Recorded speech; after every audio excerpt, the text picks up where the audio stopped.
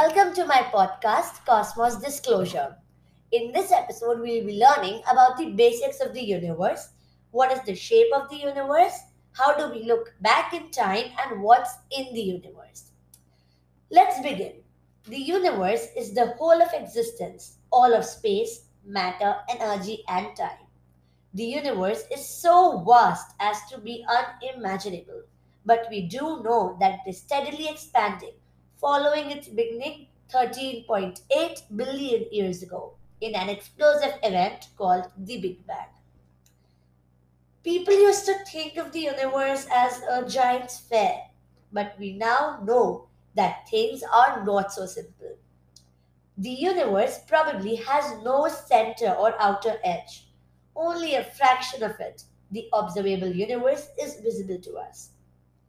The whole universe may be vastly bigger than this, perhaps infinitely so. The three-dimensional dimensions of space are bent by the force of gravity from matter in the universe into the fourth dimension that we can't see. This is hard to visualize, so scientists use the metaphor of a two-dimensional rubber sheet to explain the idea.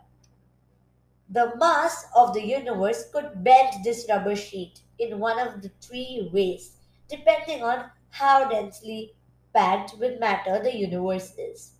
Most scientists now think that the shape of the universe is flat. Now, guys, I think I said something about looking back in time. You want to know how is that possible? Let's have a look. Because light takes time to travel, when we look into space, we are actually looking back in time. The most distant objects visible are galaxies, photographed by the Hubble telescope. We see them as they were 13 billion years ago. The universe extends far beyond these, but it's impossible to see objects much further because their light hasn't had time to reach us. Now, what's in the universe?